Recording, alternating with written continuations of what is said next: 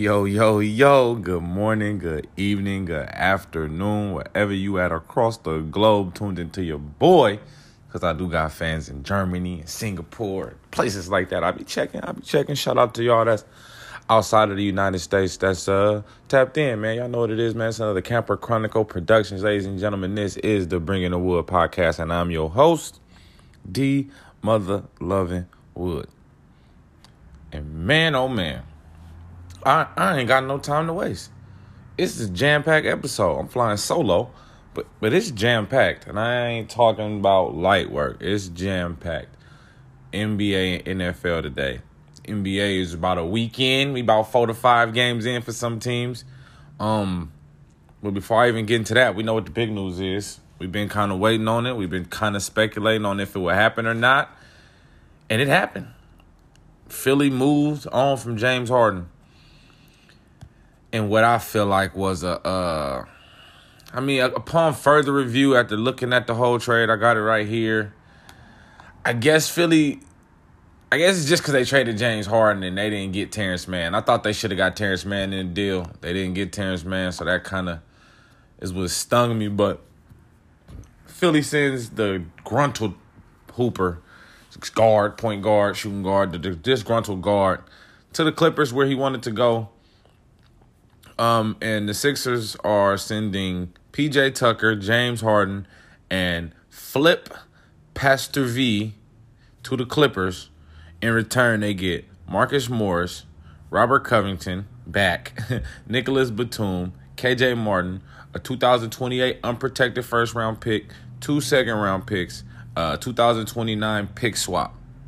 The Sixers also had to cut Danny Green to open a roster spot to complete the trade.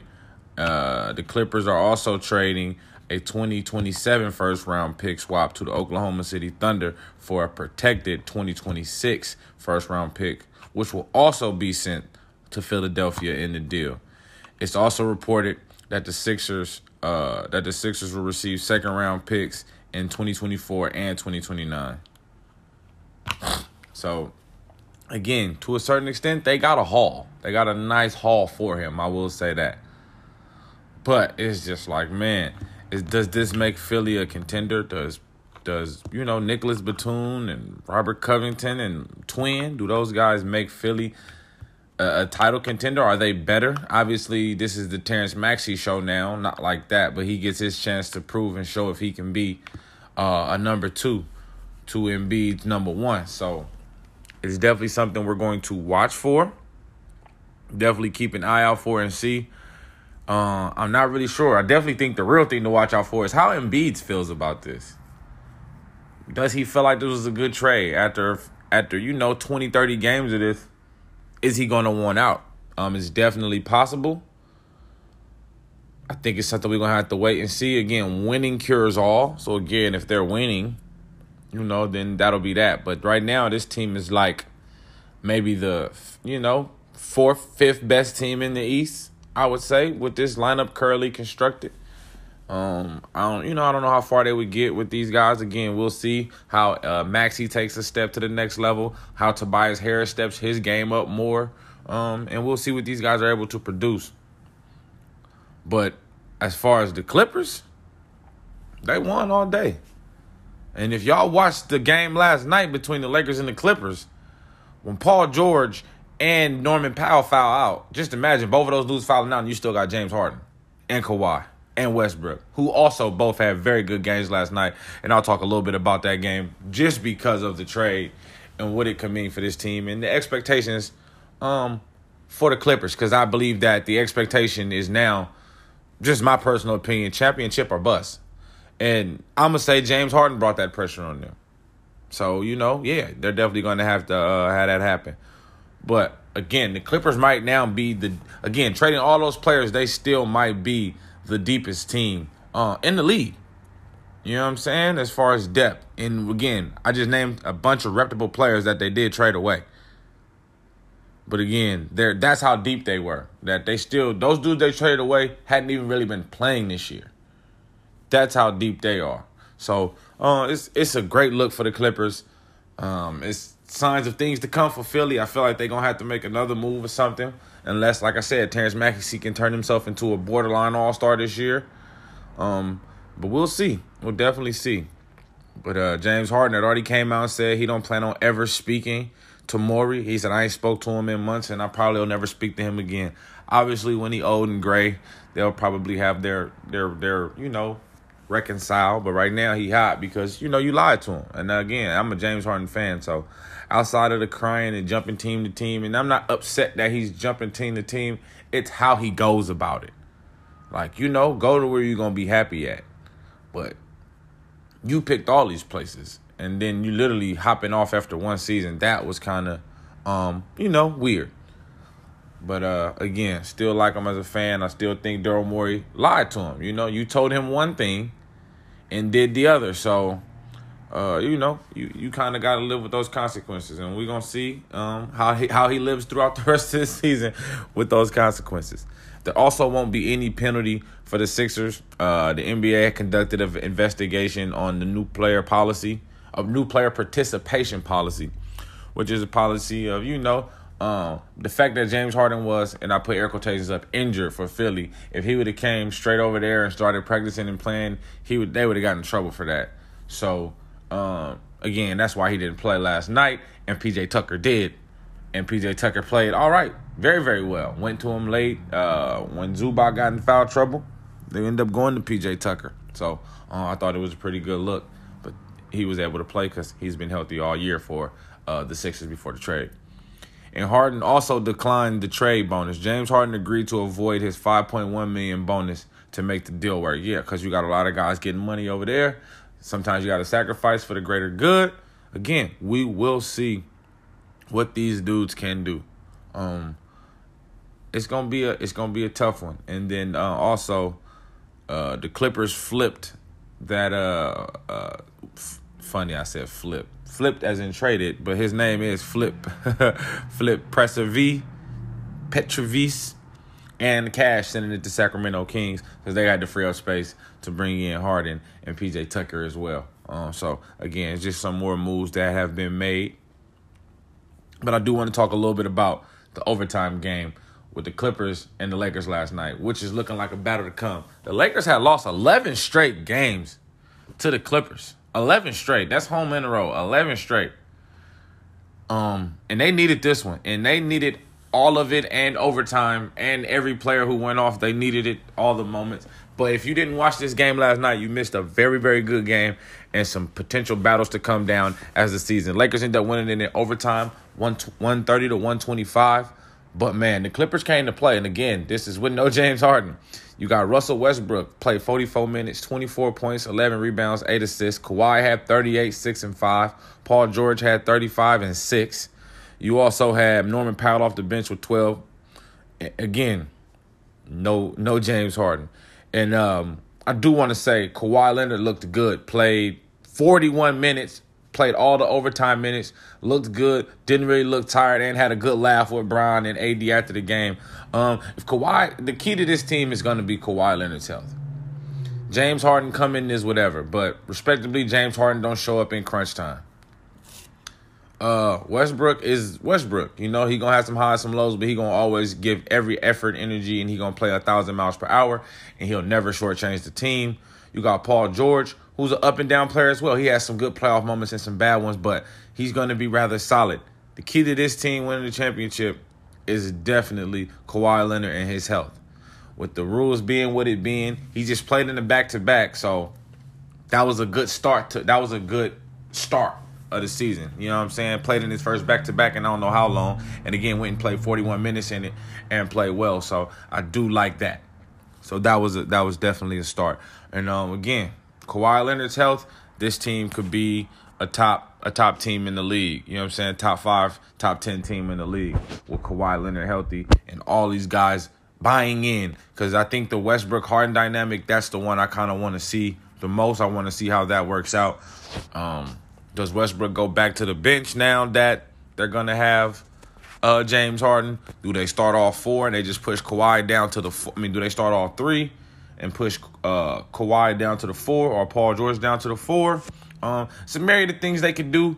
we will see, again, P.J. Tucker was big help. He didn't have any points, but again, tremendous defense, effort. He played great defense on Anthony Davis. Even AD had a great game, but still, P.J. Tucker, when he came in and they went small ball and P.J. Tucker went to center, spaced the floor, and it gave Kawhi and Paul George some room to operate. Russ as well, room to operate in the middle of the floor without it being packed and AD standing there.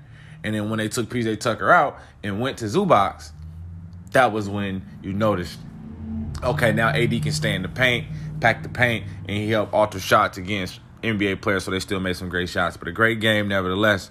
Anthony Davis, 27 and 10. The ageless one, Bron, 35 points, 12 rebounds, 7 assists. D'Angelo Russell played a big game, 27.6 assists as well. Christian Wood had a double-double off the bench. And Austin Reeves had 15 points, but he had about 7 to 10 of it in the fourth and in overtime. Austin Reeves is the X factor for these guys. They're going to need him to get consistent. You know, I think he's playing a little pressed. He got paid. Now you feel like you gotta live up to the money. It's like, relax and play your game. You're going to get a lot of one-on-one looks. And Bron started to give it to him later on in the game as he started to get it together. Bron gave him a couple of them. Even in the fourth quarter and in overtime, Bron let him run it. He got the and one in overtime. So I definitely think Austin Reeves is their X factor. Obviously, AD and Bron, health is everything. But as far as if those guys are going to be healthy and playing solid basketball, you're definitely going to need Austin Reeves to show up, because I don't expect 27 from D'Angelo Russell every night. He's going to be closer to 16 to 20. And if Reeves can be in that same area with him with a little bit of the playmaking, bringing in 7 assists as well with 15 points, 15.7 rebounds, 7 assists, this can make for a good look. Cam Reddish played well in this starting role. Really good defender. Not so much offensively, but great defender. Also had 4 assists. A lot of assists for them guys, I will say that. They got that ball passed around. And again, they still don't have Jared Vanderbilt yet, so I definitely think the Lakers team is solid. They're not super deep, but they got a solid little depth. They're still trying to figure out who's going to be the guys off the bench. And again, Austin Reeves and the health of their superstars can help them guys propel to a championship. Now to talk about my darn Nets, man. 2 games in a row, man. Started off the season 0-2, lost our first 2 games. We just bounced back with 2 wins back-to-back. Big win last night versus Miami, 109-105. And like I said last week, I need Mikal Bridges to be more aggressive, and I also need Ben Simmons to be more aggressive. Again, Ben's contributed in the rebounding and the assists. He's playing defense. He's getting blocks. He's getting steals. But I need more than 5 shot attempts, man. I need you closer to 10 attempts. And again, it's really because he doesn't want to go to the free throw line. He was 0 for 2 from the free throw line last night. And I seen it. As soon as he got fouled, you can kind of see it on him, man. It's like he gets a little deflated. And it's like, man, just go shoot it with confidence. I mean, I'm not a hooper, so I can't say how easy or it ain't to just go out there and shoot free throws. But again, he shot 76% in Philly, 77%, 75% in Philly for his 2 seasons. 2 seasons before the crazy playoff thing happened with Atlanta. So I don't fully understand why this is happening. I'm still trying to figure it out. But again, 2 wins in a row, stacking wins. Cam Thomas didn't have a big game, and that's my thing about Cam Thomas. 13 points on 19 shots. To me, he's like a J.R. Smith, Jamal Crawford, you know what I'm saying, Lou Will. Like, it's like you want to start him, but he's too inconsistent too. But when you bring him off the bench, it always looks very consistent. So he's been starting lately because Cam Johnson is out with the injury. He'll be out another 10 to 15 days. So he'll be playing more still, but I definitely think we might need to either go with Dinwiddie when he get back, maybe try Lonnie Walker in the starting role, and Lonnie Walker played good off the bench, 17 points for us. And Brooks as well came off the bench and brought in another 17. And they really would help us out and kept us in the game. Because, again, Bridges, 21 points on 16 shots. Finney gave us a solid 15. But then other than that, Royce O'Neal, 6 points. Ben Simmons, 4, 11, and 5.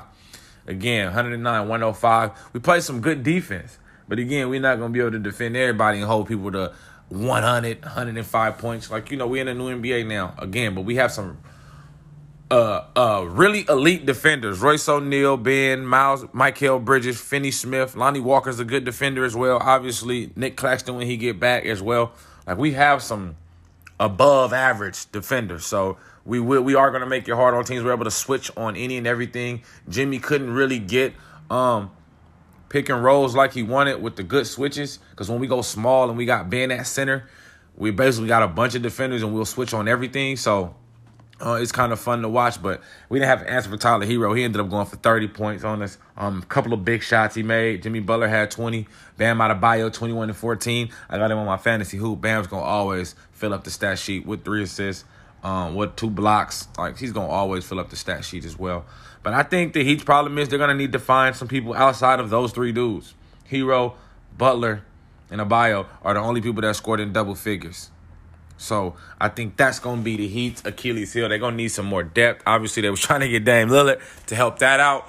But they're going to have to find somebody else to be consistent. Kyle Lowry is definitely looking like he's going to start hitting that wall. Jaime Jaquez, the rook, 1 for 9, 0 for 6 from the field, is a rookie. So you get a little pass. But again, man, you playing for the Heat, a team that just came from the Eastern Conference, from the finals. My apologies. And they're going to be expected to try to go back and defend that crown. So they're going to definitely need better play from the role players and the bench players on this team. But good win for Brooklyn. But I still need to see more out of Ben and Mikal Bridges as well if we want to take that next step and consider ourselves a playoff team and not be a play-in team. And then the Warriors-Kings game last night. And before I get into that, the Dubs did pick up Moses Moody's option. He'll make $5.8 million for this season as well. So that's a good thing. Get your money. And he's been playing solid for them. So he's definitely and he has a much bigger role now with the department of Jordan Poole, Iguodala retiring. Now there's more room for you to get your PT. So he's been playing well along with Kuminga and the other guys. So I do like what they did. Great pickup for him. De'Aaron Fox is out. High ankle sprain. He'll be out for a little bit. They said at least, a few games. So I'm assuming at least maybe a week or 2 he'll miss before he start wrapping himself back up. But again, Kings and Warriors is looking like a rivalry that we've been missing. They've already played twice this year. Warriors won both games, but god damn it, the Sacramento Kings are a good fucking basketball team. Very, very good. I almost said football team, but a very, very good basketball team. And even without De'Aaron Fox, again, it took a game-winning shot by Klay Thompson, very, very great shot by Klay Thompson to go ahead and put these guys away. So I think this Kings team is for real. I think they'll be a top 3 to 4 seed in the West again. And I think this is going to be a fun year, man. I think this is going to be a must-watch game. When these guys link up, Warriors-King is going to be must-watch. No matter who's at home, who's on the road, I think these teams are capable of winning on either team's home court. So it's exciting to watch. Again, Domantas Sabonis, 23 points, 11 rebounds, 8 assists, and he hit a couple middies where you can tell he's been working, and that's one of those guys you respect a player like him. He was a beast in Indiana. He's been a very, very good player for the Kings.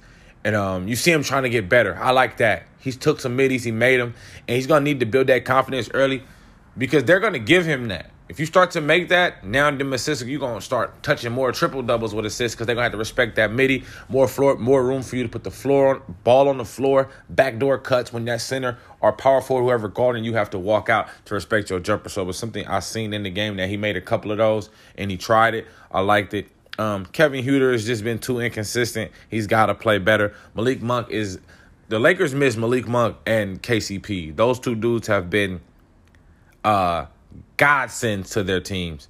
And Malik Monk has been balling for these dudes over here. KCP for the defending champ Nuggets has been playing well. Those guys, the Lakers miss those guys for sure because they still haven't really found anybody to do what those guys do. Again, you're going to need more from Keegan Murray. 0 for 7 from 3, 4 for 15 from the field, 10 points. Harrison Barnes had a solid game, but that's about what Harrison Barnes is. 14 points, 1 rebound, 1 assist. Maybe he can get 16, 17 points, but he's not going out and putting up 25, 39 points like he did earlier in the season. So, again, obviously no De'Aaron Fox, so you're going to need De'Aaron Fox back. Davion Mitchell played all right. 13 points on 9 shots, was 50% from three-point line. So I do think he's he was all right in the moment. But again, man, you're going up against a Warrior team that's loaded. And like Draymond said in the post conference after the game, this team is having more fun. They're happy to be in the gym, happy practicing, happy playing, and you can see it on the play on the floor.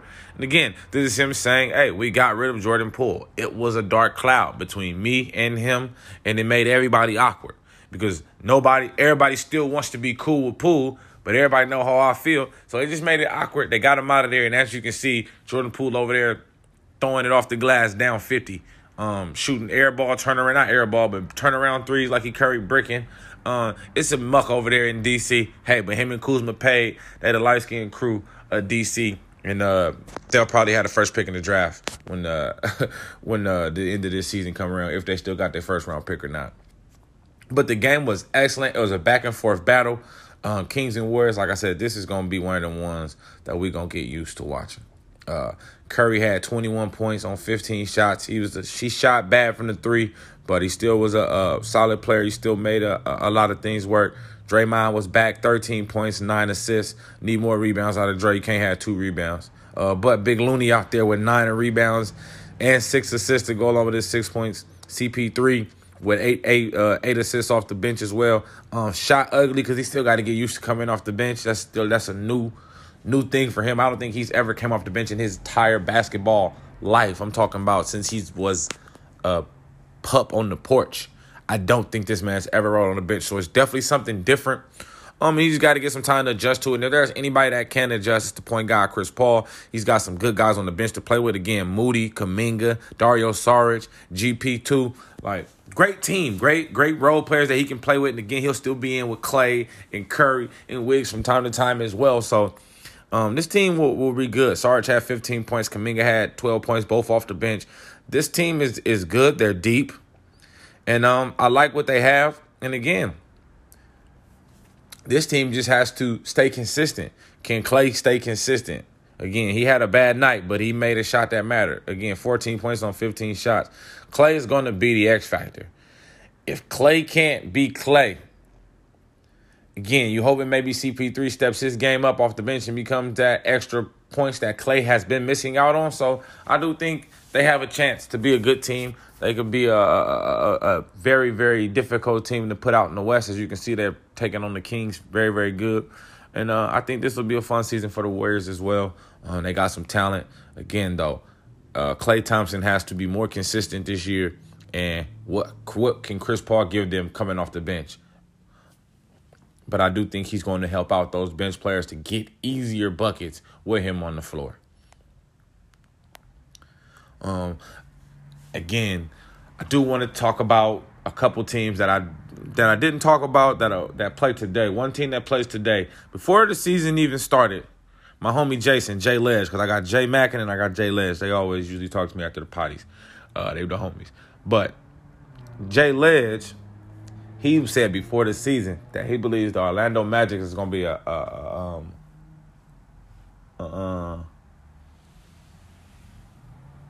play-in team. That's what I meant to say. My apologies.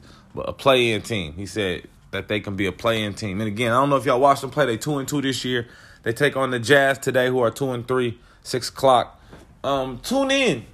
I definitely like what they got. Cole Anthony off the bench is not bad at all. He's been balling off the bench. Obviously, Paolo Banchero, them Duke boys be going off. Wendell Carter, them Duke boys be going off. They got some nice guys over there. They got some talent. I do think he's going to be fun to watch. I'm definitely keep my eye on them. My team that I picked is the Pacers. Obviously, they got shellacked by the Boston Celtics by 50. But again, the Boston Celtics is arguably one of the best 3 teams in the NBA right now. Again, it's real early, but hey, they're only one of 2 undefeated teams. Them and the Mavericks are the only 2 undefeated teams left. So again, they're definitely a top 3 team right now in the league. But I do think the Pacers are going to be a very, very good team. Halliburton, Ben Mathurin, Obi Toppin. Yeah, they got some boys. Miles Turner. They got some boys over there. I like what they got. I think once they get it together, get gel, continue to play together, and get more reps, they'll be a very, very effective team for sure. But those are definitely the teams. And even Jay Mackin hit me and said something about the Magic when they played against the Lakers the other night. He was like, they look good. And I was telling him, like, yeah, that's what the homie said. So definitely keep your eye out on the Orlando Magics, the Indiana Pacers. Those are two you feel me, the teams that I think are some teams that didn't make the playoffs that could be buzzing around to play in. I like the Spurs as well. I think they look pretty good. They got Pop. Wemby is solid right now. But Vasily, Songae with the blonde hair, like they got some good role players. And then Keldon Johnson still trying to grow into his own and be one of the better players on the team, like the leader of the team. So I definitely like what they got. And again, you coached by the GOAT. So they definitely have a chance. And then you got Raptors Sixers today. You're gonna have the first game post James Harden, drama free. They in Philly too as well, so you'll have a home cooking. So we'll get to see what all these guys do. I'm not sure if these guys are gonna play or not. I mean, PJ Tucker did it. I don't see why y'all can't. But we'll see. That comes on at 4 p.m. on NBA Today. And then we got Pistons, Pelicans as well. Pelicans have looked good, 3-1. Their one loss came to the Warriors. Again, Warriors one of the better teams in the league. I think the Pelicans all hinders on the health of Zion and Brandon Ingram. If Zion and Brandon Ingram are healthy, this team can be good. This is a playoff team. This is a playoff team definitely. Obviously, Memphis hasn't won a game yet, but again, they're waiting on Ja Morant to get back from his suspension. So again, that team's going to be better rather quickly when Ja get back. But again, this gives you a chance to get a nice little gap on them and everything. But I think the Pelicans are deep, super depth, super defensive. Have elite level defenders at every position, 1 through 5. Whether they start or come off the bench, they have an elite level player defender at that position to help them out. I think they're a good team. They're going to be a team to watch just because of what happened last season. How good they were. They were a top, 4 seed in the league, 3 seed, and then Zion got hurt. So I definitely think they're going to be a team to watch. Again, I already talked about Magic and Jazz. And then we got Spurs and Sun at 7 on NBA TV as well. And again, Suns are another one of those teams that's going to be a chance to be a potential championship team. Obviously, Bradley Beal hasn't played yet. Devin Booker got hurt in the second game. So they're definitely playing, with a lesser teams. Kevin Durant out there by himself, low key. So, but again, 2-2 right now. It's still early in the season. I definitely think they have a chance to be a very, very good team in the league. Again, their problem is going to be the depth, as you can see. They lost to the Spurs last night. The night before last. On a last-second shot, stripped Kevin Durant and Keldon Johnson stripped him and put the layup in. But I think their depth is going to be their problem. Can they get quality minutes from quality players? Yeah, you can play the lineup stagnant and play Kevin Durant without him and play Book without him and Beal without him. But you're still going to need some people to help out, because you can't expect each one of them dudes to go get 30 every night. They're going to get it a few nights, though. They're that good. But you can't depend on that. If you depend on that, it's going to be a rough season for y'all. But I definitely think it's something that they're going to have to look into. And, it's definitely something they're going to have to look into. But, again, the Spurs are, not the Spurs, but the Suns, again, with that depth, they got a chance to be something special in the league. If the depth pans out and they get that help from some of those role players that they got, then maybe they can make that run. But, again, they're going to definitely need some help because, as you can see, injury is going to be a very, very serious thing over there. Again, Bradley Beal hasn't played this season yet, and Devin Booker only played in 1, maybe 2 games already, and it's just the beginning of the season, and they still don't have a timeline for his return. So that's what scares me about the Suns, man. But we'll see as the season go on. A few more things before I get up out of here. 1 basketball related, 1 is non. So as far as non-basketball related, shout out to the Texans Rangers on securing their first World Series title with a 5-0 Game 5 with a 5-0 Game 5 win on the road. They were 40-41 on the road all year, under 500. They went 11-0 on the road in the playoffs to win it all. Shout out to them. And I don't know too much about baseball, but I do know that they general manager is the old San Francisco Giants general manager when they was winning. Bucci something, or his last name is Bucci. But I only know about that because when I lived in the Bay, I used to listen to the local radio station, and they always talked about the Giants, and they always talked about that owner. When I was watching him do his interview, I said, I know that man. That name looked familiar. So shout out to the Rangers. Shout out to Bucci. He's the first dude think to win three titles with 3 different teams as a manager, or like the third person. But dope for them. Shout out to them. Texas Rangers, big time win.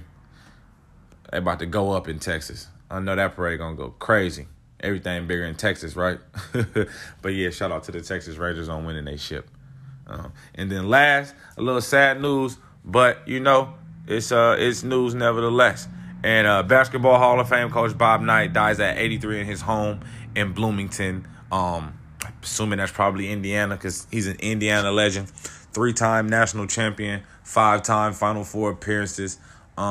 Basically was one of the innovators of the, moving without the ball offense, the backdoor cuts, the pick and roll type stuff. Like, backdoor cuts, playing without the ball. He was kind of one of the innovators for that. Obviously, one of the all-time leaders in wins. Again, 2 stints at Indiana as a coach. Very revered. Some high moments and some low moments. But again, I'm not going to talk about what he did and didn't. We know what he did in his past life. But he was a great coach. Brought a school, three nannies, and a bunch of great players into the NBA. As you've seen a bunch of different players and coaches on different teams speaking out about the impact he had on their life. Isaiah Thomas was one of those guys as well. Mike Krzyzewski came out, old head coach at Duke, came out and as well and said something about him because he got coached by him as well. So sad day in basketball, lost a legend, but again, great man, 83 years old, lived a long life and had a lot of great experiences. Blessings to his family, his wife, his kids, to anybody he left behind. We lost a great one in the world, but he will not be unrecognized. So shout out to Coach Bob Knight, always known for the infamous chair throwing. But again, man, great coach and blessings, though. I'm going to take a quick break. We're going to switch over to the NFL. Y'all already know. Big trades, big firings, big everything. We'll be right back after this. It's the Bringing the Wood podcast.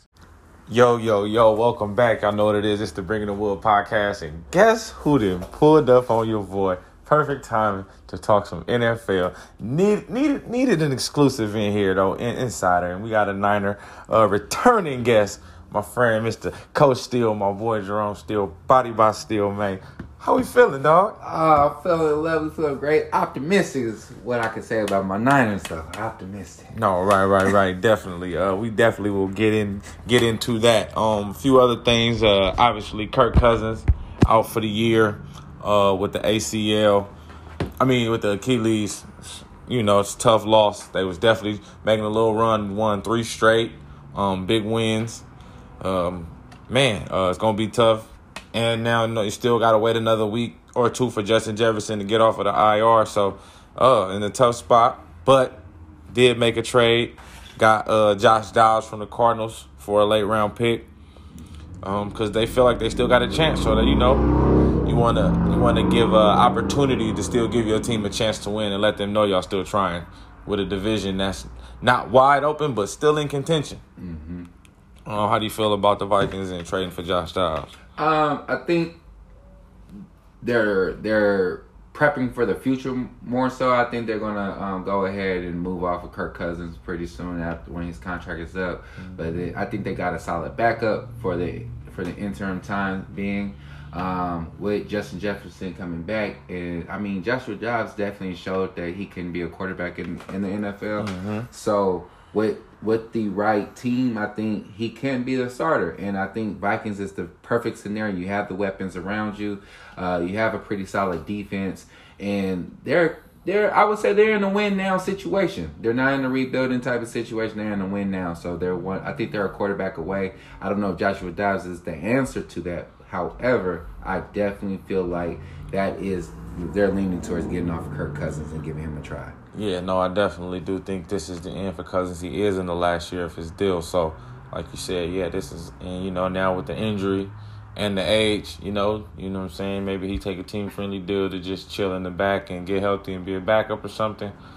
But I definitely think, you give Joshua Dobbs a chance to show a little bit more talent around you, better situation, winning situation, see what he can do.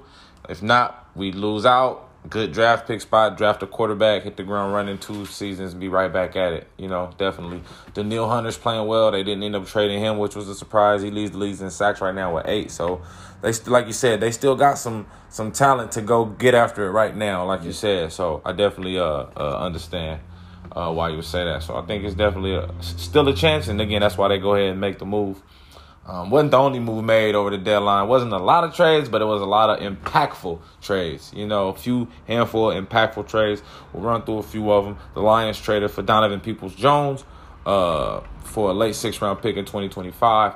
I thought that was a good ad for them. They got a lot of receivers who do something specific. Like, they got Reynolds. He's the from the Rams, he's the one who runs the little short routes. They got Khalif Raymond, he's the deep threat. Jameson Williams, deep threat. And then you got Amon-Ra, who is the do-it-all guy and the playmaker. But they need them definitely a big body who can play inside, play outside, run all the routes, run after catch. I think this was a good pickup for them. I think Peoples-Jones is going to help them out as well. Didn't know why the Browns traded him. I guess Elijah Moore is, going to get more reps. They did trade to get him. And they really play with 2 wide receivers and 2 tight ends a lot. So, you want to get Elijah Moore on the field, and this is the way to do it to kind of move off of Peoples-Jones. Yeah, I would definitely agree with that. I think it's just loading up with more firepower for them because defense playing pretty solid. They're definitely showing up. And then, Jared Goff, you give him a couple more weapons, I think we're looking at another team that's contention for the Super Bowl. And that's been the talk for them all year long for how they've been playing this year. So I think that move definitely doesn't hurt them. I think it's a benefit. I don't know if it's moving the Richter scale, but it's definitely, you're not missing a beat when one of those receivers goes down or gets tired or something of that nature. You're still moving at the same pace. Yeah, definitely, yeah. So I definitely I definitely felt the Lions got the good deal of that. One of the head scratchers in a lot of people's eyes was the Bears trading for Montez Sweat, man. Sent the 2nd-round pick over to Washington to get him. Again, tremendous pass rusher, one of the highest pass rush win rates in the league. Again, we knew Washington was going to be cleaning house right now. They coming to new kinda. And those are 2 guys coming up on contracts who were definitely going to want more than what they were trying to pay, especially with already paying both the D tackles and Payne and Allen already. So I definitely thought it was moves to be made. We'll talk about the Chase Young one in a minute. But Montez Sweat, go ahead. Your floor is yours. I definitely feel like that was a more of a franchise move more than a team move at this particular time. It's basically saying that you guys are in a rebuild situation. You can attend to your defensive needs right now. It's probably easier to get that going than your offense. I think it also states what they're going to be doing with Justin Fields for another big contract for a team that hasn't been producing like that. So I think they're willing to pay the defensive end, a pass rusher, and they're basically stating that this upcoming draft, if Justin Fields doesn't get it right, and honestly, still for insurance purposes, they will probably pick up a quarterback in the sweepstakes, for Mr. Williams, and then your guy from Washington too. He's popping up as well, so as a stud as well. So I think that's more so what they're saying as a Bears organization. Yeah, you definitely got to keep all your options open when y'all aren't the people that drafted him. New GM, new head coach, not tied to this guy. And you're at that point where it's either tie yourself to him and now we going to grade y'all because y'all had faith in him, or come new so we can grade y'all accordingly. Yep. They're right there at that crossroad with Justin Fields. So I do think this will be a critical year. The way they finished this year out, or the way Justin Fields finished the season, no matter the wins or the losses for the Bears. And I do like this Montez Sweat one. But like you said, it's not a right now move, it's a future move. They're saying we know next year we have 120 million in money to play with, so we'll be able to buy more players like we did. And again, I don't think they get Montez Sweat in the free agency. I don't think he comes to Chicago. No. But now we can give him top 5 rush money, even though he may not be that. But we need a player of this caliber to help our defense for what we're trying to do. So sometimes you got to, like you said, think ahead. And that's kind of what I think of the trade. It's like, and right now in the sense, it's like, I don't think y'all should have traded y'all second-round pick. That's going to be a high pick to get a player like this. But when it's like, we going to have a lot of money to play with, we going to make up this with a lot of free agents. It's just my way of thinking that they're going to probably go about it. Yeah. But that's why I agree with what you're saying. It's more of a franchise move, not a right-now move. Who else we got? Oh, and Leonard Williams. Ooh, that was a good one. To the Seattle Seahawks, they traded a second-round pick to the Giants and a 6th-round pick. And the Seahawks just got better in the interior a lot. They're already playing well. The front's already pretty good. Underrated front line for real. Like, I can name the players, but they ain't all that. But, like, this is somebody who is still a top-end defensive tackle in the league. He might not be top 5, but he's a top 10 defensive tackle in this league. And he was when he was on the Jets and before they traded him to the Giants, and he still was dominated over there with the Giants. And I think this was very, very good for Seattle. And they had to make a move knowing that they actually got a chance to potentially win this division and make it just a little easier on themselves for the playoffs, to at least get a home game. Because right now the division officially became wide open just with the situation y'all going through. Yep. And again, you'll speak on that very, very shortly. But I definitely think this was a big move. Yep. And I definitely like this. I think this was something that's going to definitely help out them tremendously in interior pass rush as well. Like you said, as a football analyst, peers to the sport, I love the move. It's great for the organization.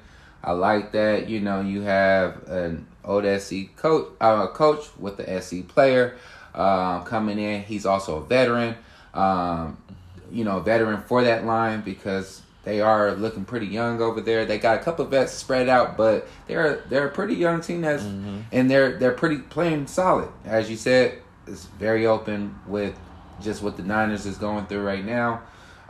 So I think they are fighting for that spot. They bring in the interior to stop the run. I mean, their biggest issue right now is the Niners to them. So because of that, they're beefing up in the areas that they know that we can beat them at.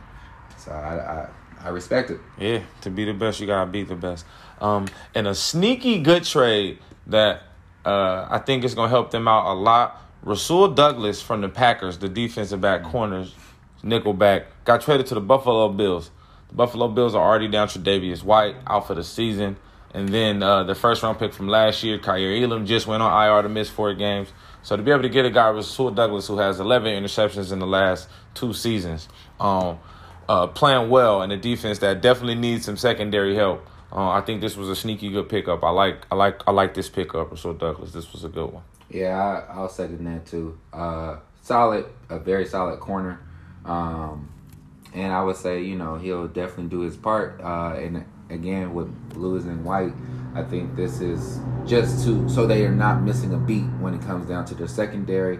And yeah, I think, I don't know, just call it out now since we're on the Bills. The notable pickup of Leonard Fournette. I think they are just trying to win now because they know for a fact they've been there for the last few seasons, and it's time to take it home. So I think that's why they're addressing their issues at the now moment. That makes sense. Get you a nice physical runner, playoff experience. Been there. Very, very good pass blocker. Underrated ability for certain running backs. And he's a very good pass protector out there. And that'll help Josh Allen out a lot. So I do think that's a sneaky good pickup to help them out again. Like you said, a team with championship aspirations. All hands on deck. Can't waste the good years of the players y'all got. Stephon Diggs, Josh Allen. These guys ain't getting no younger. So, yeah, you definitely want to go ahead and exploit it and get after it now. And then there was y'all, man. Man, the one that was a surprise, but a good surprise, should we say.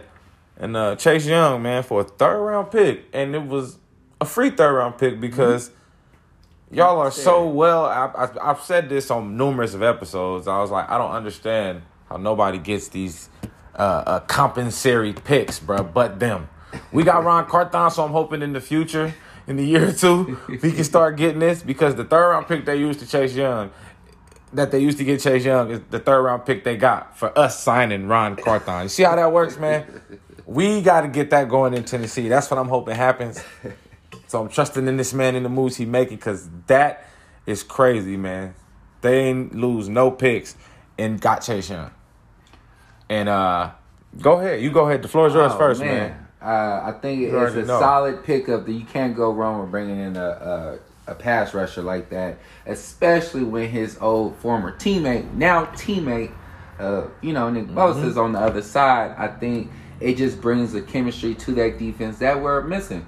I think with the new DC, and I'll speak on a little bit more on that segment, but just with the new DC, we need to make sure that front line is loaded to still be able to bring pressure without seeing much with our new scheme.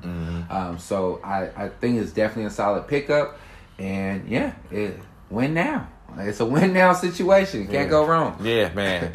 You go out, they got Hargreaves at the beginning. You still got Armstead, like you said, Bosa. Now you add Chase Young. Don't forget they signed Randy Gregory. Man, and again, like you said, it's so that y'all don't got to blitz so much. You know what I'm saying? Because y'all are a rush with 4, sit back, and be able to watch the quarterback and play the quarterback in the zone coverage. You know what I'm saying? Wilkes likes to run a little bit more man. You have the guys for that, but you don't got to still blitz to do that. You can still put, maybe now you can run 2 high or, 1 high with a underneath hook as well, just to, still put coverage out there and give quarterbacks different looks.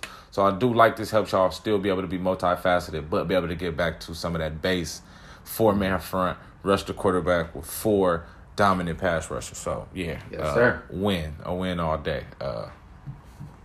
Definitely a win. Before we get into last week's games, what would be, the best free agent pickup, not free agent pickup, but best trade over the weekend? What team got better with their trade?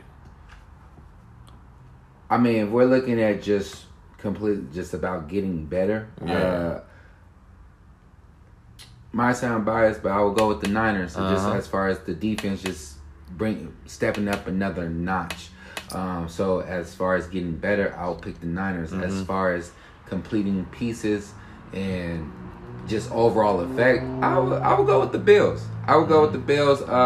Just for the simple fact that they picked up a very solid corner. And then, it wasn't a trade, but they did make a little splash in the free agency as well by picking up a solid. Now they got a 3-headed monster. You got Latavius Murray, you got James Cook, and now you got Leonard Fournette. Yep. They all bring a different piece. You got Latavius who brings the power. You got Leonard that brings the pass blocking and catching, and James the one who can do a little bit of both. So I definitely believe that Bills probably won this year's deadline on the trading. Yep. And one team that you felt should have made a move who didn't? I would say the Jets. I think the Jets could have made a move. However, they reports showed that they tried, but the people that they was reaching out to, the Las Vegas Raiders, and I forgot the other team, but they was definitely trying to go get a solid receiver. But they just said they wasn't. Oh, Mike Evans. Wasn't available. You know? So I think. Again, I think they should have tried to push somewhere else a little bit, just so, again, come next year, you have somebody on the side of Wilson to just help, put that offense together, give Aaron Rodgers some more targets to throw at. Right. I'm going to say team that won the trade deadline didn't do a trade at the deadline. Their trade was a little bit before the deadline. The Philadelphia Eagles getting Kevin Byard from us, man. Listen, man, that guy's been on our team for the last, 8 seasons, man. This is a true football savant, smart football player. Can play man, can play over the top, single high, can play zone, can cover backs, tight end, slots. He can do it all. And he's a smart football player. He's a leader. I think this makes the Philadelphia Eagles that much better in the secondary.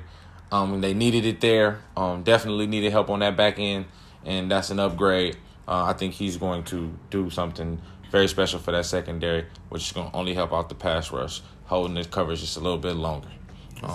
They go hand in foot. And then a team that should have made the move, like I said, I ain't going to be biased and pick the Titans. I felt like we should have made a move somewhere. But I'm going to say the Dallas Cowboys, man. I think they maybe either should have addressed getting another running back of some sort. I mean, it's still free agents out there, so maybe they sign a free agent. Yeah. But I definitely thought that was something. Or they should have got another DB. Deron Bland isn't playing horrible, but I think he's a hot and cold defensive back. Some days he gonna go off, and then some days he gonna get beat. And again, Stephon Gilmore ain't what he used to be. He's still no slouch. He's still in a Pro Bowl caliber corner, but I still think they could use one more corner to help out. I think the Cowboys should have made a move. Again, they gonna see Bayard on the other end as we get ready to switch over. But we gonna see. But I think those would be the guys I thought that should have made something happen. Okay. And now we're gonna go on to last week's games because we got to break those down. And we're gonna start with y'all. You here? This is what you're here for. Man. And again, y'all played the Bengals. I picked y'all to win. Y'all had moments to win, and then the floor is yours, sir. I knew it was gonna be a tough game. Of course, I had us to win it. I think what we did in the first half, it didn't show up in the second half necessarily either. Mm-hmm. So that's the reason I feel like, our offense, straight to the point, losing Trent Williams is a big pivotal piece, especially being on your backside and you have to worry about getting hit from the backside, from your blind side. Mm-hmm. So, and as you see, whoever lines up in the replacement, I don't even know the man's name no more, but the replacement right now for Trent while he's out, has been giving up so many sacks in the last few games. And I think that caused a big reason why we're losing. You got McCaffrey now at 100%, but he's playing through it. You have Debo out. I think Purdy is still the guy. Purdy had a concussion last week. Not too sure how healthy it was, but no excuse. You suited up, so I expect all in all for you. He had some mistakes in the game as well. So playing a team that is a Super Bowl contender, right? You cannot have those mistakes that we had. Expect to win in the game, and we've been showing so many mistakes later in the game that it's been hard to recover in the last 3 games that I've seen. So I would love to see us get that corrected in the off season. And one other thing, not in the off season, I'm sorry, but in the bye week. But I think one of the biggest things is going back to our defensive coordinator, Steve Wilks. He's a defensive back-minded coach. However, we've always been strong in our front seven. So to have a different defensive coordinator from our previous 2, Shala having a linebacker mindset, DeMeco Ryans having a linebacker mindset. They thought blitzing. They thought putting pressure on the quarterback. And as you see, our defense as far as pressure on the quarterback looks completely different out of the last probably 3 to 4 years that we've been having this run. So I think this is his wake-up call. I think this bye week, us getting Chase Young, is like basically like his last chance of coming from Shanahan and Lynch to say, hey, get it together. We're bringing in an additional piece, or we're going to have to move off of you because we're in a win-now situation. So we bring a top-tier talent on pass rush, and I think this right here would definitely help. But I think, mistake. We just played mistake football, and anybody can win in that. So True. All right, mistake-free football. I definitely agree with a lot of things you said. Again, I thought the game with the Bengals, like you said, it was just mistakes. I agree that Trent Williams and Deebo Samuels, because even though Ayuk is a 1, Deebo still is a coverage puller, and you still respect him, and you can put him in different places to make the defenses have to adjust and line up differently. Yes, I would definitely add on to exactly what you're saying, because I missed this point that Deebo is also a difference maker in play calling Shanahan, which I feel like that's his downfall as well. He doesn't open up the playbook as much when certain pieces is not around. Yeah, I agree. And coaches automatically feel like, oh man, I can't do it because he's not here. Again, you gotta have multifaceted players to do multiple things. But I definitely think you can see, like you said, the loss of 2 all-pro players. Like, that's what all-pro players are there for, to fill those voids, So, no, I definitely think it's something to work on. But again, bye week couldn't have came at a better time, for sure. Everybody gets healthy, get right. Deebo says he's ready to go. He'll be back. But on the other side of that, the Bengals are on a nice little run right now, trying to get back into the division. The Browns without Deshaun Watson is tough right now. I think he needs to get back to help them. This division is wide open for anybody. Obviously, Lamar and them kind of looking like the front runners. But, again, it's anybody's game. You feel me? Lamar and them lost to the Steelers. Yeah. So, you know what I'm saying? So, anything is possible right now in that division. So, I definitely think the Bengals are trying to click it at the right time. It's not too late to still pull something out. Again, Joe Burrow's looking a lot more healthy. He made some plays out there on his side of the field. So, I think they're a good football team, and they're in a perfect spot. Now, from a team that's a perfect spot to another team that's trying to figure out what's next, man. The Raiders played on Monday night, and it was ugly. The highlight was Marcus Peters' pick 6, man. That was the highlight of the Raiders Monday night game. It was bad. A lot of missed throws, a lot of miscues. And as we seen in the middle of the night, real late. I was up. I was up too. Mark Davis, I had tweeted about it. And Mark Davis in the middle of the night came through and shut it all down. Fired Josh McDaniels, David Ziegler, the GM, the offensive coordinator, the water boy. He fired a lot of people after this loss. Didn't make any moves, but this technically counts as a move. They let Antonio Pierce, the linebackers coach, will be the interim head coach. Shout out to him if y'all, know anything about football and really watched it. Played for the Washington Redskins, now Washington Commanders, and the Giants. Won the Super Bowl with the Giants as well. Was the defensive coordinator at Arizona State when Herm Edwards was there. Coached high school ball for the last few years before he got on with the Raiders this past season. So, shout out to Antonio Pierce for this opportunity. We're literally seeing guys we've seen play from their rookie years to retirement become coaches now, and it's dope to see, Yes, sir. So shout out to him for that. But how do you feel about everything going on, and what's next for the Raiders?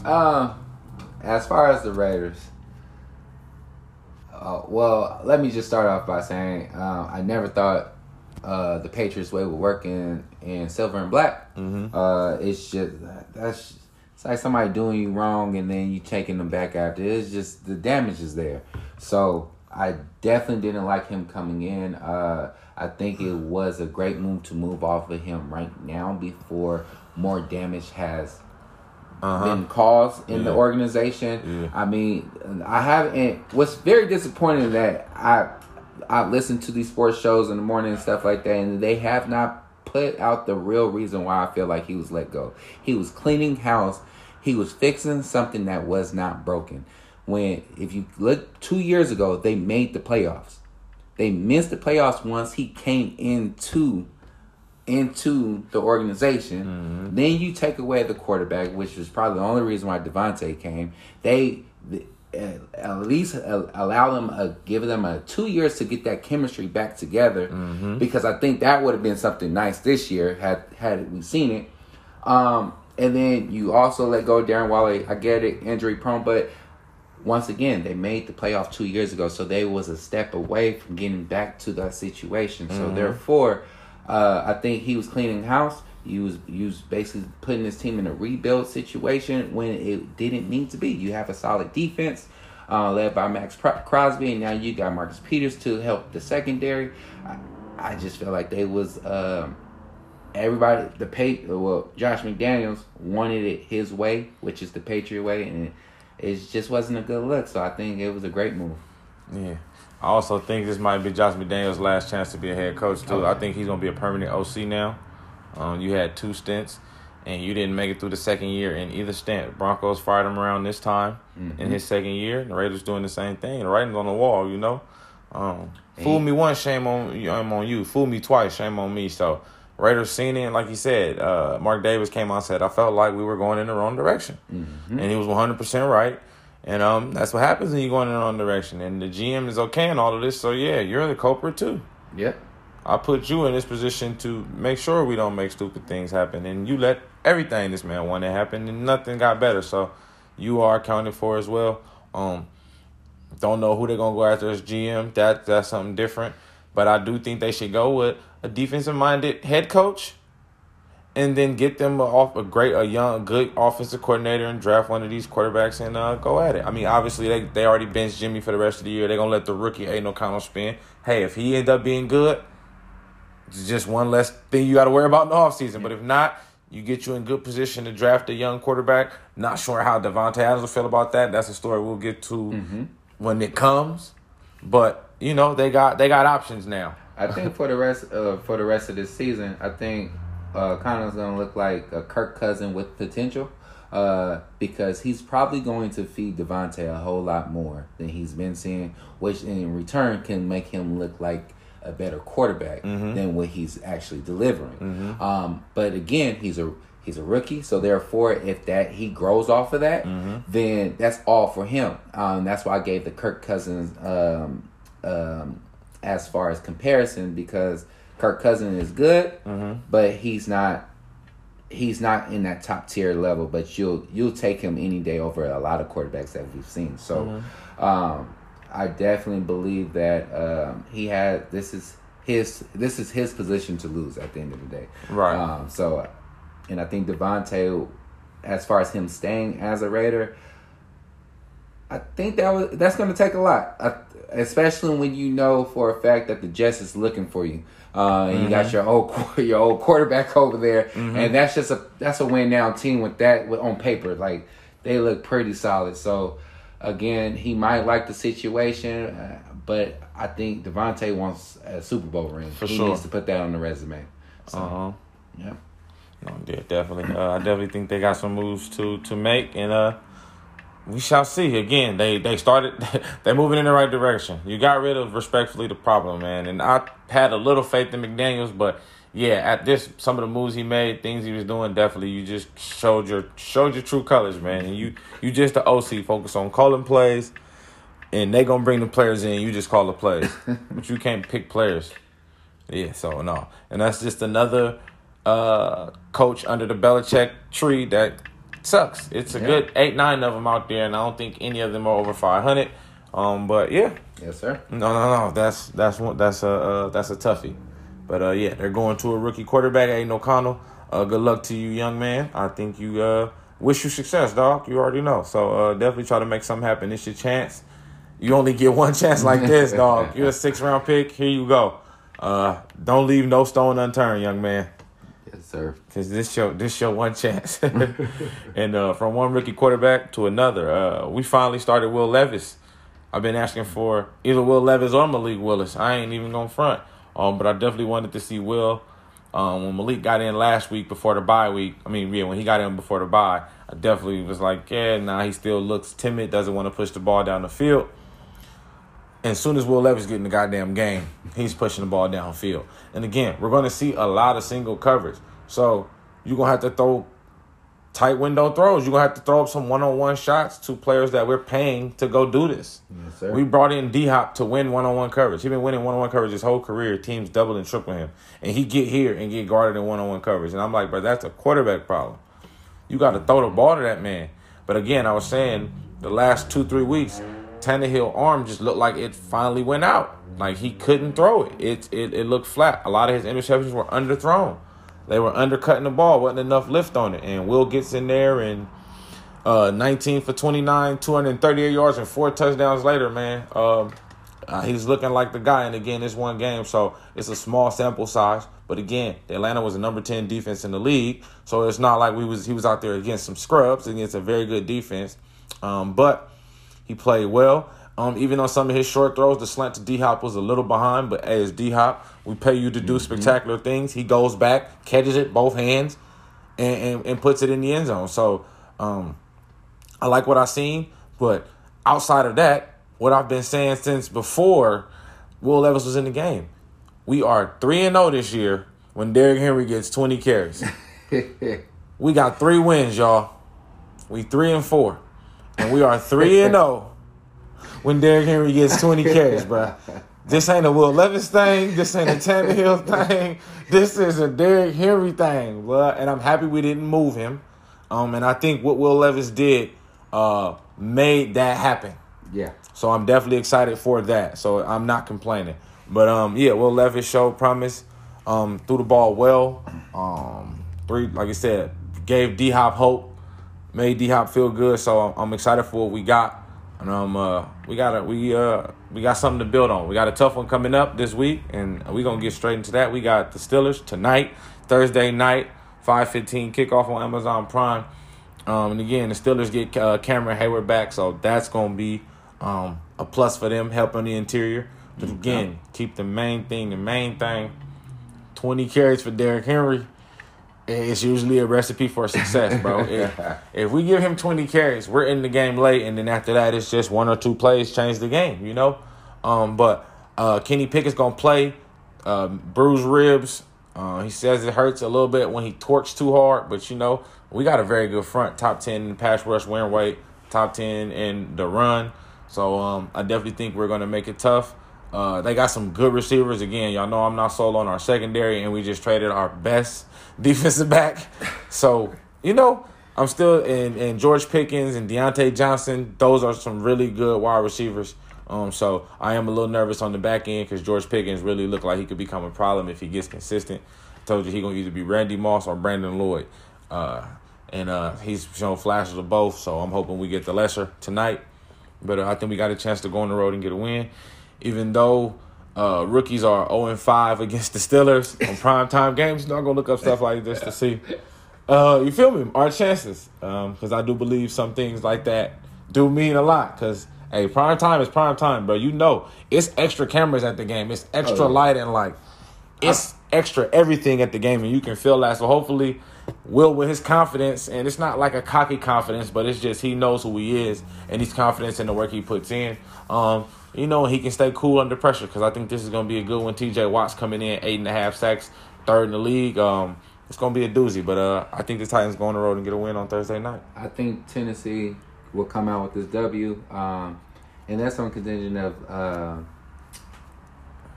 that defense not getting after the ball a lot and making turnovers. And that's what Pittsburgh specializes in. Mm-hmm. However, you guys in return can stop the run game that they barely have. And then you're dealing with a quarterback that's injured, so expect short throws. I think this plays right into why you guys will win this game, come out with the victory. So I definitely see y'all taking this one. Yeah, no, I definitely like our chances again. It's gonna definitely be a good one. But before we got it here, we're gonna get the picks going for the week. Gotta get your picks. Mm-hmm. And we'll start bright and early. Where we gonna start?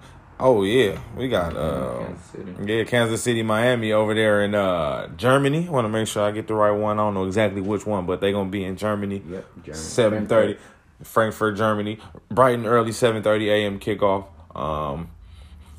I'm taking the Dolphins, man. I think this is gonna be a doozy, but I think the Dolphins go ahead and get a big one, and put themselves in position to get that bye and have everything come through Miami. Nice warm playoff run. Will be something Miami would like, and it goes with winning games like this. I think this will be a big game. I think the Chiefs also are a team that should have addressed the wide receiver issue. Yep. Bringing in Mecole Hardman, y'all let him go because he can't play wide receiver. Y'all brought him back, and what y'all brought him back to do, he goes and does bad at it and fumbles, muffs a punt in the Bronco game. That cost y'all the drive and put y'all down. So I do think they need another receiver. Because it's Kelsey or bust right now, and Kadarius Toney didn't take the step we thought. Valdez-Scantling is a one-trick pony, deep crossing routes. And Sky Moore, like nobody's ready to take that step. So I think it's gonna be a tough one. I'm gonna take the Dolphins. Yeah, I'm taking the Dolphins on this one. I think that high power offense be able to move the ball up and down on that defense. Although that defense been playing solid, but I mean Miami just got Jalen Ramsey back, and you see his impact on the game instantly as he came back. And as far as the mistakes that these receivers have been making, drop balls, so I expect a couple of turnovers from Kansas City, and they come out with the W. Yeah. I mean, Miami come out with the W. So right. Yep. We got Bears Saints. Bears 2-6. Saints 4-4. Saints at home. Tyson Bagent starting again, getting this second career start, third game he gonna play in.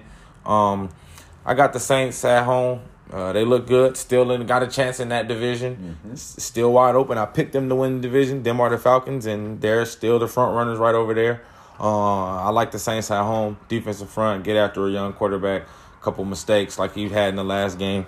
And Saints go up and go get over 500.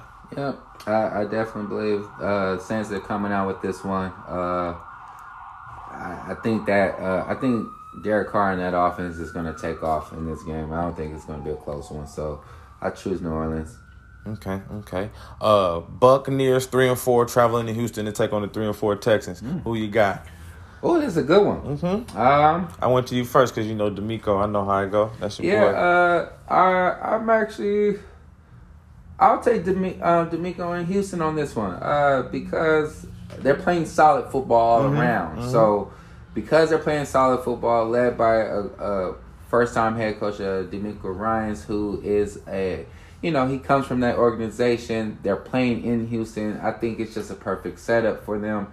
Tampa Bay has their moments, but again, that offense, I don't think that offense is going to be able to do a lot against Houston's defense, which will create the W for Houston. So I'll take them. Man, I'm taking the Buccaneers. Y'all know I ain't taking nobody in the AFC South, but I do like this year. But as the analyst in me, this Houston team is good. C.J. Stroud is playing like a top 2 overall pick. I think he's got 9 touchdowns, 1 interception, which is some of the best touchdown to interception ratio in the NFL right now. He's playing extremely well. D'Amico Ryan shows that he's a great defensive coordinator. He has his defense playing enthused, and they're really, really young and very, very raw. And you see it in some of the plays they make, and he's coaching them up really, really well. And, but I'm taking the Bucs on the road, man, to get a win. Yes, sir. Next, we got Cardinals 1-7 traveling to Cleveland to take on the 4-3 Browns. Deshaun Watson has practiced this week. He could play. He could not play. It's a game-time decision. He's questionable right now. So, with that being said, I'm still going to take the Browns at home. That defense, the Cardinals are about to start Clayton Tune, the rookie, 5th-round pick out of Houston. I think he's not ready to see Myles Garrett, Zadarius Smith, and the boys coming at him like they finna come at him in waves. He probably will have some flashes, but just like Aiden O'Connell, Clayton Tune, you got you about 3 games before Kyler Murray come back. Mm-hmm. Make it the best 3 games of your life, man. Maybe 2 games, depending on how ready Kyler is. But make them the best games you can. Put some good throws on tape and earn yourself a chance somewhere in the future, dog. Yep, taking Cleveland on this one. Mm-hmm. Arizona, dome playing team, and you're going to Cleveland, Ohio. Yeah, in that cold, I'm definitely taking Cleveland on this. I think they're going to run over that defense. So, okay. Got it. Next, we got Commanders, 3-5, traveling to New England, take on the 2-6 Patriots. I'm going to take the Commanders on the road, man. They looked really good in that game versus Philly. Maybe they could have just got up because that was a division game. But if that Commander team shows up, they could give the Patriots some problems because the Patriots are not scoring 30 points. So I'm going to take the Commanders on the road. I'm going against you on this one. I'm going to take New England. I think, again, Belichick, he knows how to scheme up some stuff. And as you said, Washington is a team that, honestly, this year you had to pay attention to them on the schedule. You can't just mark a W. They'll sneak and win something on you. So I think this is that game where Mac Jones will definitely have a solid performance. And I definitely believe as well. Also, with Kendrick Bourne on injured reserve, they have to do something about their offense, like change up what you losing one of your top receivers. So, again, I think it's just one of those better coaching type of games. I'm taking New England on it. Okay. Next, we got 3-5 Rams traveling to Green Bay to take on the 2-5 Packers. Mike Gutekunst, Packers GM, just came out and said he ain't sold on Jordan Love. These gonna be the toughest 10 games of his career. So basically telling them I'm finna judge you on these next 10 games, which I think kind of sucks. But hey, man, it's a business, and they're a team of quick results and quick turnaround. So hey, it's on him. And this is one of them games that y'all not winning, bro. They just don't look well. They gotta run the ball. The 2 wins they got, Aaron Jones was healthy first 2 games of the season. But Aaron Jones hasn't been healthy since then, and it's just rough. A.J. Dillon has not looked good over there in that offense. The receivers are young, and it shows. And it shows how good Aaron Rodgers was, because Romeo Doubs doesn't look as good as he looked in his rookie year as he looks now, and neither does Christian Watson. And you can say it's because of the quarterback, but if you watch, they're not getting as open as they were. Yep. You know what I'm saying? Because Aaron Rodgers can, do some dangerous things with that football. Yes. So I'm going to take the Rams on the road. Man. This one, because Rams been playing, they've been up and down this season. Oh, yes, sir. So, I think I'm choosing the Rams just solely based on the defense led by Aaron Donald, and I think Aaron Donald will play probably lights out in this game. So yeah, I'm taking Aaron Donald, and again, I think the chemistry right now in Green Bay, that locker room is shaking up with the comments that did come out this week. So I am picking the Rams. No, definitely. Another one of them good games. Seattle 5-2 traveling to Baltimore to take on the 6-2 Baltimore Ravens. This shall be a doozy. Physical football game we about to see. Real physical. Real physical. I'm taking Baltimore. I said it during the Detroit game. Lamar Jackson is 16-1 against NFC opponents in his career, and it's because they don't get the scheme for him. They don't practice for him. They don't get enough reps against him. It's just, we play him, okay, it's this week, we're going to prepare. It's not enough time to prepare for a guy that's dangerous. You really need time to figure this guy out, and he's only getting better. His offense is looking like they're catching their stride now. And it takes time. It's a new OC. It's his first year there, and they're coming into a new system, and it's starting to click. You see Zay Flowers getting catches, Andrews, OBJ, Bateman. I like Baltimore. Baltimore at home, and Lamar keeps the streak alive. You just need more time. But the Seahawks do have the athletes and the front to make this game interesting. I agree with you. I'm taking Baltimore on this one. I mean, that's exactly who I want to win. Seattle. I don't need to win shit anymore for this. For the rest of the season, I don't care if they don't win at all anymore. However, just looking at the matchup, Baltimore, I feel like, has better firepower on that offense, and I think it's a little bit too much for that defense, especially when you're dealing with a running quarterback. So, and a running quarterback that can actually throw on the run. So, I'm choosing Baltimore on this one, and I think this is going to be surprising. I don't think it's going to be close either. Whew. Okay, that's a bit. There's one. There it is. Next game, 4-4 Vikings travel to Atlanta to take on the 4-4 Falcons. I'm taking the Falcons at home. Again, Kirk Cousins plays. Maybe this is a different scenario. They're about to go in here with either Jaren Hall, the 5th-round rookie out of BYU, or Josh Dobbs, who just got there 3 to 4 days ago. I think that's a tough situation either way. Already without a running game and still no Justin Jefferson. I think it's a hard game to go and get a win on the road with so many flaws right now and so many holes in the team. Defense is going to play well like they've been playing all year. But I think Atlanta gets a win and goes over 500, and them in New Orleans are in the race for first place at the NFC South. Taking Atlanta.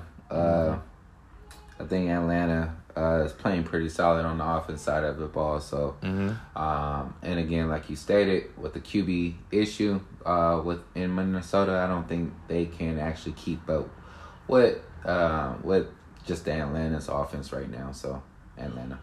Okay. Next, we got the 3-5 Colts traveling to Carolina to take on the 1-6 Panthers. These are the 2:00 games now. Man, I want the Panthers to win, but Gardner Minshew is like the best backup quarterback in the league, and he plays really, really well. So this is going to definitely be a hard game for the Panthers to win, especially when they can't score points. And the Colts are the only team in the NFL that has scored more than 20 points in every game this season. Mm-hmm. Every game. We are 8 games in, y'all, and they've scored over 20 points every game. Only team to do that so far. I think they do it again, but Panthers prove me wrong and get a win, but I'm taking the Colts. But I'm rooting for the Panthers all day. All day. I think Carolina came off a W last week, but I think they'll go back on that losing streak. So Indianapolis on this one. I think Jonathan Taylor will take off against this defense, and then, of course, Gardner Minshew will be able to top it off on that. So I'm taking Indianapolis. Okay. In the same cahoots. Here's another nice one. The 2-6 Giants traveling to Vegas to take on the 3-5 Raiders, man. We do know the Giants are going to blitz, and they're going to blitz heavy. Can the rookie handle that pressure and get the ball to his playmakers? We shall see. I'm going to take the Raiders at home, man, shaking things up, getting the new regime in there, turning a new leaf. I think Devontae going to play free for at least the first 2 games. This should be fun, man. I'm taking the Raiders at home. Yeah, I'm taking the Raiders off the same point that you just called out. I think Devontae is going to be able to play freely, and that's where he's best at. So with the quarterback who just say, hey, I need you, I think that Vegas takes this with just all the change up and being able to be themselves. And, yeah. Yep. And then the other big game, 2:25 kickoff. 5-2 Cowboys traveling to Philly, take on the 7-1 Eagles. I think this should have been a primetime game, but it's still time to get flexed. But no, definitely. But the game that's a Sunday night is still a good game too. But go ahead, who you got? I'm actually taking Dallas in this one. One, I would like to see Dallas win this just when it comes down to Philadelphia being the number 1 team in the NFC and overall just in the NFL. Giving them that another L is conditioning them to at least have a three L's up in there. So, but yeah, I'm taking Dallas. I think offense and defense, they're overall better on paper. Again, and as you see how I'm talking right now, I don't have a lot of hopes in it. However, if Dak uses his feet, they will win the game. I think that defense can play. The defense plays strong enough and fast enough that they're going to give blues to Philadelphia, because Philadelphia offense they haven't been playing consistent this whole year, and they've been showing they're a second half team. So if they can get a great start in the first half of the game, I think we see them winning this game. Dallas winning this. Yeah, and you're not alone on this. I picked Dallas to win this game too. I think Dallas needs this win, even though they're on the road. I think they do have the requisite pieces to go, and I think Dak's legs are a key to them just getting further. He doesn't run enough. He's a very athletic quarterback. He's good from the pocket though, but I think that you get her running, it change everything. But he got to get back to that, because those are those back-breaking plays on them 3rd and 5s, them 3rd and 6 that teams don't account for no more, that you get back into it, and it just makes for it. I think this is one of those games you're going to have to, because their back end is going to play well. Kevin Byard will be playing on Sunday, so on the second day will be better. But I think it's going to be a lot of man coverage, a lot of back to Dak. And you got to back to Dak. You need to attack. I guess I'm going to roll that all the way out there like that. And we both taking the Cowboys to get a big win. And then we got the Sunday night game. Bills 5-3 taking on the 4-3 Bengals in Cincinnati. Shall be a doozy. Go ahead. Who you got? I'm taking Buffalo. Okay. Just seeing how they've been playing this year. And on top of that, more in perspective of their offense. They've been playing well this year. So, I think -1 game. So, I'm giving it to Buffalo. I think the Stephon Diggs and what's my guy name? Deron Bland? No. Offense. Josh Allen. Josh Allen. Yeah, so they've been connecting pretty well. Again, they got solid pieces around. They just put Leonard Fournette in, so I think that's another thing to kind of deal with. Cincinnati offense. I mean, we just played them, and being able to see how they played the year there, they beat you one way. You give it to. Gosh, I'm messing up everybody. Chase. Yeah, Chase. You give it to Chase, mixing to get the first down, short yardage situation, and then Joe Burrow makes something happen with his feet from time to time. I think that defense on Buffalo can definitely stop that. I don't think that Cincinnati has enough weapons on offense to beat this. Now, if this is just one of those Joe Burrow magical games, then I'm wrong, but I'm definitely loving Buffalo in this one. Yeah, I think this is going to be a close one as well. I'm taking Cincinnati at home, and strictly because I think they're going to be at home and they're going to have a crowd behind them coming off a big win over a Niner team. I do think Joe Burrow looks healthy, but I do think this will be the battle of the defenses. I think whichever defense can contain the quarterback better.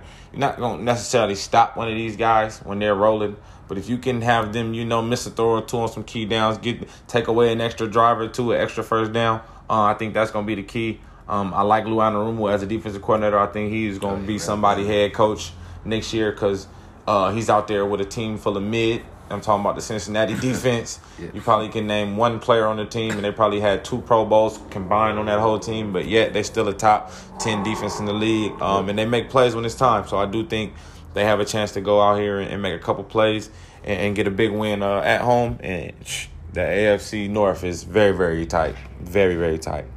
Last game, Monday night. This game is supposed to be big because Aaron Rodgers is supposed to be playing in it. But the 3-4 Chargers traveling to New Jersey / New York to take on the surprising 4-3 Jets, man. I'm going to take the Jets at home. I think this is, and it's just because I don't know what's wrong with the Chargers, man. I don't know. I can't figure it out. Like, they got all the talent on both sides of the ball. I mean, Mike Williams going out hurts, but they drafted the rookie Quentin Johnston, so I think that helps. He'll catch on shortly. But, man, all the talent in the world on both sides of the ball, and it feel like it just doesn't come together. I don't know what to put my finger on to say what. But I think the Jets at home get a little rally and they get a big win and improve to 5-3 and really continue to give Aaron Rodgers hope that he's gonna come back and play in the playoffs. For this one, I'm gonna take the Chargers on this one. Mm-hmm. I think given that the pass rush that the Chargers can bring, with having a solid secondary, I think that we'll see a better game out of Justin Herbert. Again, their offense have been putting up points. It's just something's just hasn't been clicking overall. Right. But I think the Jets, what it is Zach Wilson's going to have an issue with being in that pocket. They're going to probably keep him in the pocket and then put that pressure on him and make him make those mistakes. I don't see them getting out of this one unless they run the ball a lot more. So right. And Breece Hall is a guy who looks like he's still ready. He looks like he recovered from that knee injury pretty well. Young. Yeah. Together. Young legs bounce back quick. Oh no, man! But it's a great slate of games coming this weekend. Again, it's gonna be a doozy, man. A couple big time games that I'll be tuned into. Obviously, Will Levis tonight takes the stage. This will be fun. Him and Kenny Pickett going at it. It should be a fun match to see. I'm excited to see what my Titans do again. The big game overseas, Kansas City, Miami. That's going to be a good one as well, along with a few other games. Anything before we get out of here, Coach? Oh, man. I think just watch out for some of these teams. I would say, of course, the Jaguars, give them their respect on the season. I think the Commanders will make, because it's the NFC East, I think they're going to win a few games where it's going to, in that division, where it's going to shake some things up at the end of the year. So I definitely want to call that out. Tampa Bay is another team that's probably will shake some things up. Yeah. Just because you can't sleep on them. So, yeah, Niners all the way, baby. No, for sure. And a big-time Warrior fan. I talked to Hoop a little bit before you got here, but yeah, big-time Warrior fan right here as well. So you guys looking good so far as well. Yes. Who definitely the chemistry. That's all I could call out is the chemistry is there. Everybody looks happy. They having fun out there. Again, I've called it out before the season, and they're doing exactly what I stated. That there's so many teams that you can run with just with the group that we have right now and not miss a beat. Chris Paul could run point. You got Steph could run point. And then you got little role players who come in that helps out. I mean, you could go Chris Paul, Kuminga, Wiggins, Clay, and with Looney. And then we got other starters out there that I'm not even calling out there that can have fresh legs. So just calling that out. It looks great. The W last night. Again, I think that was a morale thing for us to beat the Kings again, minus Fox. Yeah. However, with Clay finishing the game out for us with 0.2 left on the clock, I think that right there was good for Clay individually. Yeah. So therefore, I'm loving what I'm seeing. And again, with this new play-in tournament, which is making players want to play, I think we're gonna get the upper hand at the when everything's all said and done. All good. We'll come back next Thursday after another weekend. We're gonna do our picks on Rookie of the Year. Our final selections. Way too early predictions. Just a weekend. We're gonna do a bunch of predictions on next Thursday. So if you got time, tune in next Thursday. Y'all already know. Tune in tomorrow, Friday's episode, Football Friday. I'll be talking college football. We'll talk about the Thursday night game and how my Titans do against the Steelers on the road. And again, Football Friday, talk college football, talk the big games of last weekend and the big games coming up this weekend. Got Michael Penix Jr. versus Caleb Williams. You got Oklahoma State potentially for the last time in the same conference. Hey, man, it's a couple big games coming up, man. Y'all know. So make sure y'all tune in tomorrow. Coach Steele, anything before we get out of here? Stay blessed, everybody. Love y'all. Keep supporting, man. Hey, thanks for all the support. Hey, I love you guys. Tell somebody you might not see over the weekend you love them. Love, peace, and hair grease. Love, live life in Tupac. It's the Bringing the Wood podcast. Myself, Coach Steele. Y'all know we doing this thing. We just brought the wood. Peace.